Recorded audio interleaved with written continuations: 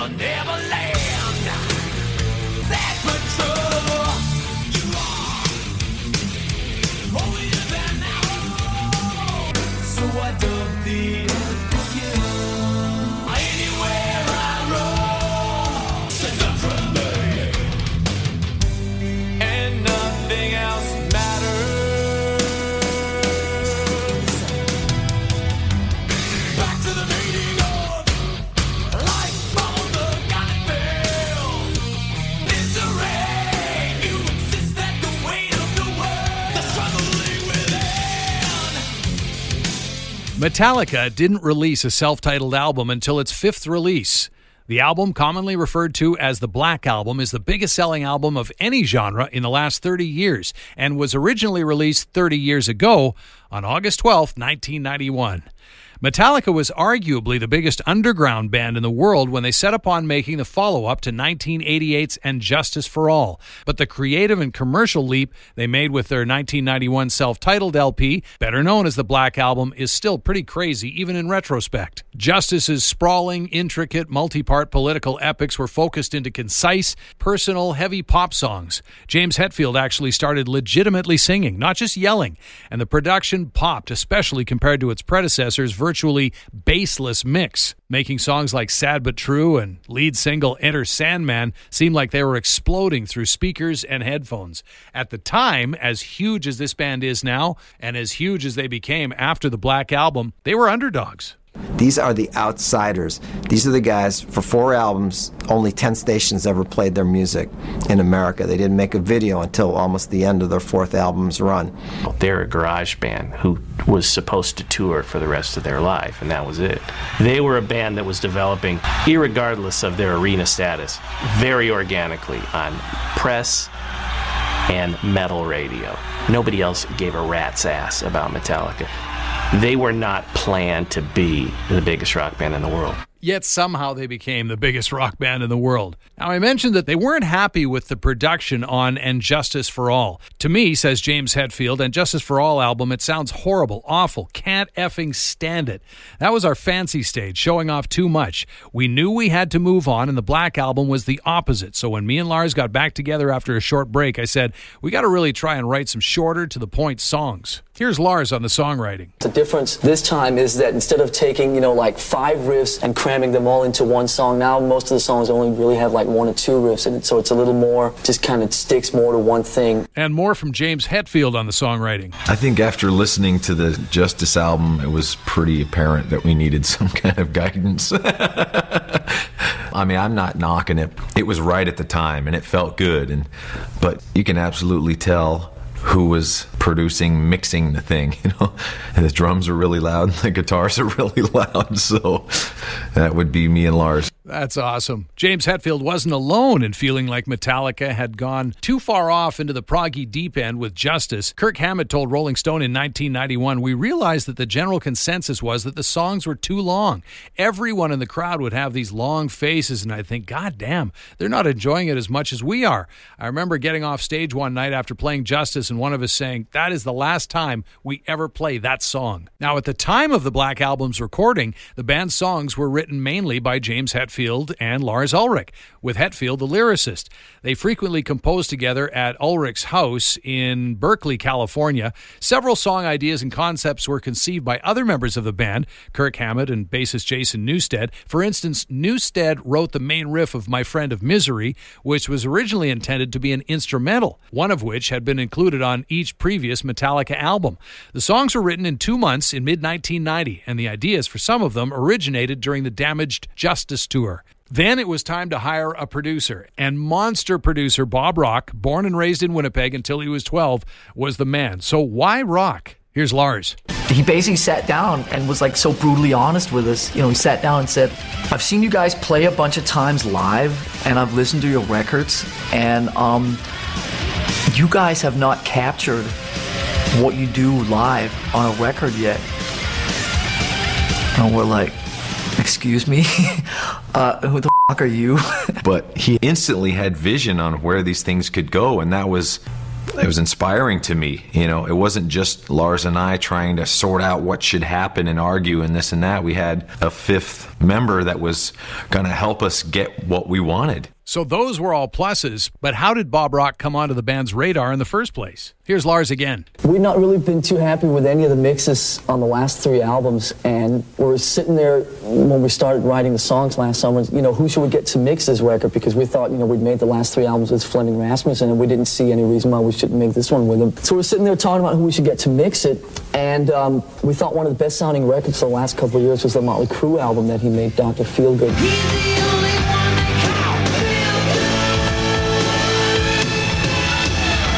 It seemed that he had the ability to make like the best Motley Crue album, and the Bon Jovi album that he was involved with was like the best Bon Jovi album. It's like he seemed to be able to just make, you know, bring out the best in whatever bands he was working with. We had our manager call him up and say, you know, are you interested in mixing this record?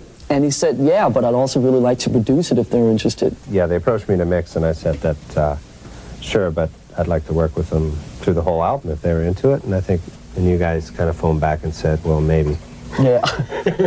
Like I told you, we were like, maybe, and then Peter called up and said, he wants to produce you too. I'm like, yeah, sure. We're Metallica, nobody produces us. Nobody tells us what to do. And then after a while, like, kind of got the guard down a little bit and said, well, maybe we should go hang with this guy a little bit.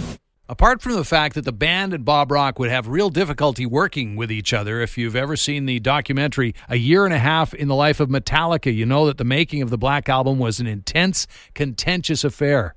Bob Rock told Rolling Stone, I used to call James Dr. No. Whenever I was about to make a suggestion that seemed even a little off the wall, he'd say no before I'd even finish the first sentence. Things were so tense during the recording sessions that Bob Rock told the guys when we were done I'd never work with them again, and they felt the same way about me. Of course, things worked out a little bit differently, as we know. In October of 1990, Metallica began recording at One-on-One Recording Studios in Los Angeles, and then also at Little Mountain Sound in Vancouver for about a week. In June of 1991, a demo of Holier Than Thou was recorded. Hetfield stated about the recording, what we really wanted was a live feel. In the past, Lars and I constructed the rhythm parts without Kirk and Jason.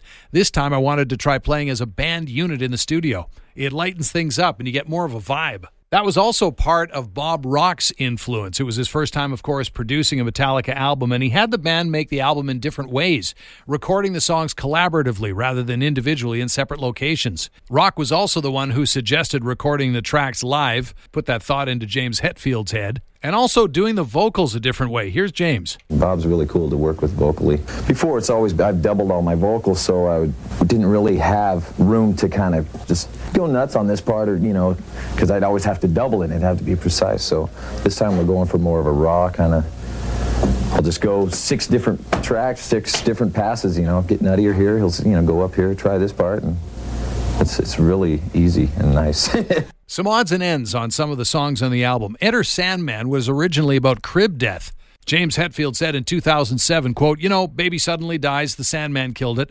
The lyrics were so grim, including the line, disrupt the perfect family instead of off to Never Neverland, that Bob Rock and Lars Ulrich stepped in. James says, I can remember when I wrote the lyrics to Enter Sandman, Bob Rock and Lars came to me and said, these aren't as good as they could be. And that pissed me off so much. I was like, F you, I'm the writer here. That was the first challenge from somebody else, and it made me work harder. Also, the guitar solo on Enter Sandman was inspired in part by a sample track on an Ice-T album. Kirk Hammett told Guitar World, I think the time has come to reveal where I actually got the guitar lick before the breakdown in Enter Sandman. It's from Magic Man by Heart, but I didn't get it from Heart's version. I got it from a cut off Ice-T's Power album where he sampled it. I heard that and I thought, I have got to steal this. I have got to snake this. Incidentally, Bob Rock may have liked the song, but he didn't hear a single in the song, surprisingly enough, because it was the lead single, and it is so strong. Here's David Frick from Rolling Stone on Enter Sandman. It's an amazing lick, and that is exactly the kind of thing that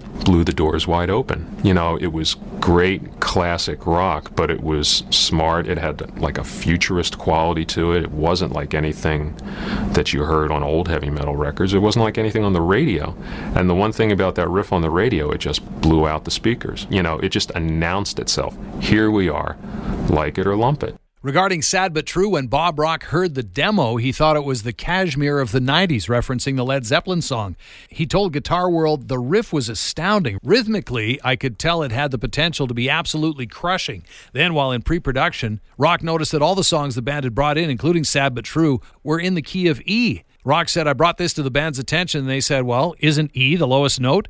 So I told them that on Motley Crue's Dr. Feelgood, which I produced and Metallica loved, the band had tuned down to a D. Metallica then tuned down to D, and that's when the riff really became huge. It was this force that you just couldn't stop no matter what. On the song Nothing Else Matters, James Hetfield talks about how it came about and how it wasn't even supposed to be a Metallica song or even a song that anybody else heard. The main kind of pattern to Nothing Else Matters was more or less just a fluke, just sitting around, I think talking on the phone while I had the guitar sitting on me, and I was talking and just started hitting these four strings in this certain way, and because they were all open strings, you know, da da da da da da, and then it kind of, I gotta go, you know, and then I started coming up and doing little pull-offs here and there, and it just went on from there. Nothing Else Matters lyrically was, you know, being on the road for a long time and, you know, missing your chick at home, really, essentially, and kind of the distance and all the bond and all of that stuff. And, you know, girlfriends come and go, and the song still means something, though, to other people. It's a brotherhood bond, you know, it means something to the four of us together. I had really no intention of it being a Metallica song. It was a song for me and how I felt, and it was really too personal for the band, you know. I didn't think they'd like it, first of all, and boy, maybe this isn't really Metallica material, you know. This is just me writing for me. I guess Lars or someone had heard it and, hey, that's good. It's like, uh-oh. Oh, wait a minute. Now what do I do? And nothing else matters. I was always really into Brian May and his orchestration on the guitar, single note, you know, three-part harmonies moving around. And that's what I had done with Nothing Else Matters. So that, partly inspired by Queen, and James Hetfield's vocals on The Unforgiven and Nothing Else Matters, actually inspired by Chris Isaak. Hetfield's singing took this huge step forward on the Black Album, evolving from that primal thrash metal yell to a much more nuanced and wide-ranging rock vocal. When making that leap, James did look to Chris Isaak, and particularly Isaac's song Wicked Game, which was a massive early 90s hit. Bob Rock said, quote, Hetfield played me a Chris Isaak record, and he said, on Nothing Else Matters and The Unforgiven, I want to actually sing. How do you sing like this? And Rock said, I will get you a great vocal sound so you don't have to double your vocals. What you hear in Chris Isaak's voice is the nuances when he sings. He isn't doubled. He's actually performing. You perform. So we set it up so he was comfortable and had that great vocal sound, and then he sang. Every day he got better and he got comfortable with it, and he became a great singer. Speaking of The Unforgiven, here's Lars on that song. We'd written these other ballady type songs like Fade to Black and Welcome Home Sanitarium and stuff before, which was always about the kind of melodic verse and then the heavy chorus. And I really thought it'd be cool to try and reverse that and write a song where those dynamics were changed around. On the song of Wolf and Man, Bob Rock thought the lyrics were silly. He said, I'll be honest, at first I thought it was silly to write about a wolf. I was like, oh great, a song about a wolf. What are you getting at? May as well write about pyramids or something. When metal goes in those kinds of areas, I lose the plot. But Rock eventually came around. Quote, then as we got more into James's lyrics, I realized that the song wasn't silly, that there was an earthiness to it. We talked about making the song go through a transformation, kind of reflecting the lyrics. It took a while. I'm not sure if we got there fully, but we got there most of the way. When it was released, Metallica's Black Album was met with widespread acclaim. In Entertainment Weekly, David Brown called it, quote, Rock's preeminent speed metal cyclone, and said Metallica may have invented a new genre, progressive thrash. In his review for Spin, Alec Foge found the music's harmonies vividly performed and said that Metallica showcased their newfound versatility on songs such as The Unforgiven and Holier Than Thou. Robert Palmer, writing in Rolling Stone, said that several songs sound like hard rock classics and that, apart from Don't Tread on Me, Metallica is an exemplary album of mature but still kick-ass rock and roll. On the commercial side, the Black Album was a massive hit at the time, catapulting Metallica to full-fledged superstardom with over 17 million copies sold in the U.S. and 35 million copies sold worldwide. It went to number 1 in Canada, certifying diamond status, a rarity with over 1 million units sold. Here's Kirk on the album's success. I didn't expect this album to do what it did, and I didn't expect the impact that it would have on a lot of people. It just started rolling when it came out, and just kept on rolling and rolling and rolling. We went out on tour, and the tour dates kept on coming and coming and coming. And you know, because the album was such a big international hit, we were able to go to all these places and play for all these people because the demand was there.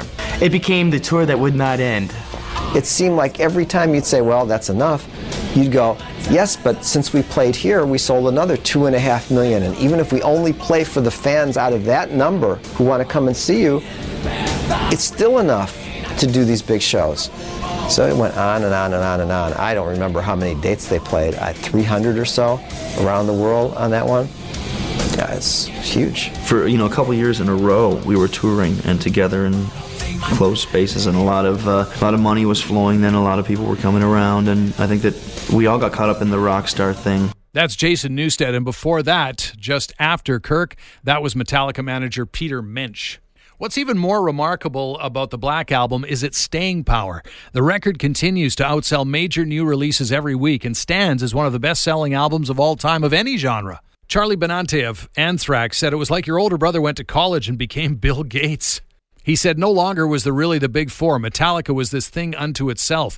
They were this huge entity. When they have a record like the Black Album, when something is like Back in Black or Dark Side of the Moon, that's it. That's it. Goodbye. You don't need anything else. Looking back now on the success of Metallica's Black Album, here's what the band members, management, journalists, and starting with Bob Rock, the producer, had to say about it. Looking back on it, it was just a lot of work, and when I listen to the tapes now, I hear the hours and the time, and I hear all the conflicts. I resented Bob Rock. I mean, me and Bob Rock did not speak for like the first year or something after that record was made. I mean, it was ugly, nasty. I mean, I've never made a record that was that difficult to make. And it wasn't until a couple years later, I mean, when I finished making that record, the Black Album, when I never wanted to see him again. And then something strange happened about a year or two after that where we became friends, like really friends. And then it was all cool, and it's been great since then, and I could never right now imagine making records with anybody else. It just came from a place that was obviously very magical. You just can't argue with the songs. And what's amazing is that it keeps on going. To this day, the Black Album sells, right around 1 million copies a year. It's our Dark Side of the Moon. There were a lot of planets aligning. It was the right songs with the right new producer, with the right new attitude, with the right new recording approach, with the right timing. For us, it was a long, slow build, and we built up a family that cared about us and weren't there just for the trend or fad, We had built it up, and it felt good to get the recognition with the Black Album. To have one record like that in your career is amazing. It's really amazing. And now, on the 30th anniversary of its release, Metallica's self-titled fifth album, known to fans as the Black Album, becomes the latest inductee into the Drive Rock of Fame. I'm Kelly Parker.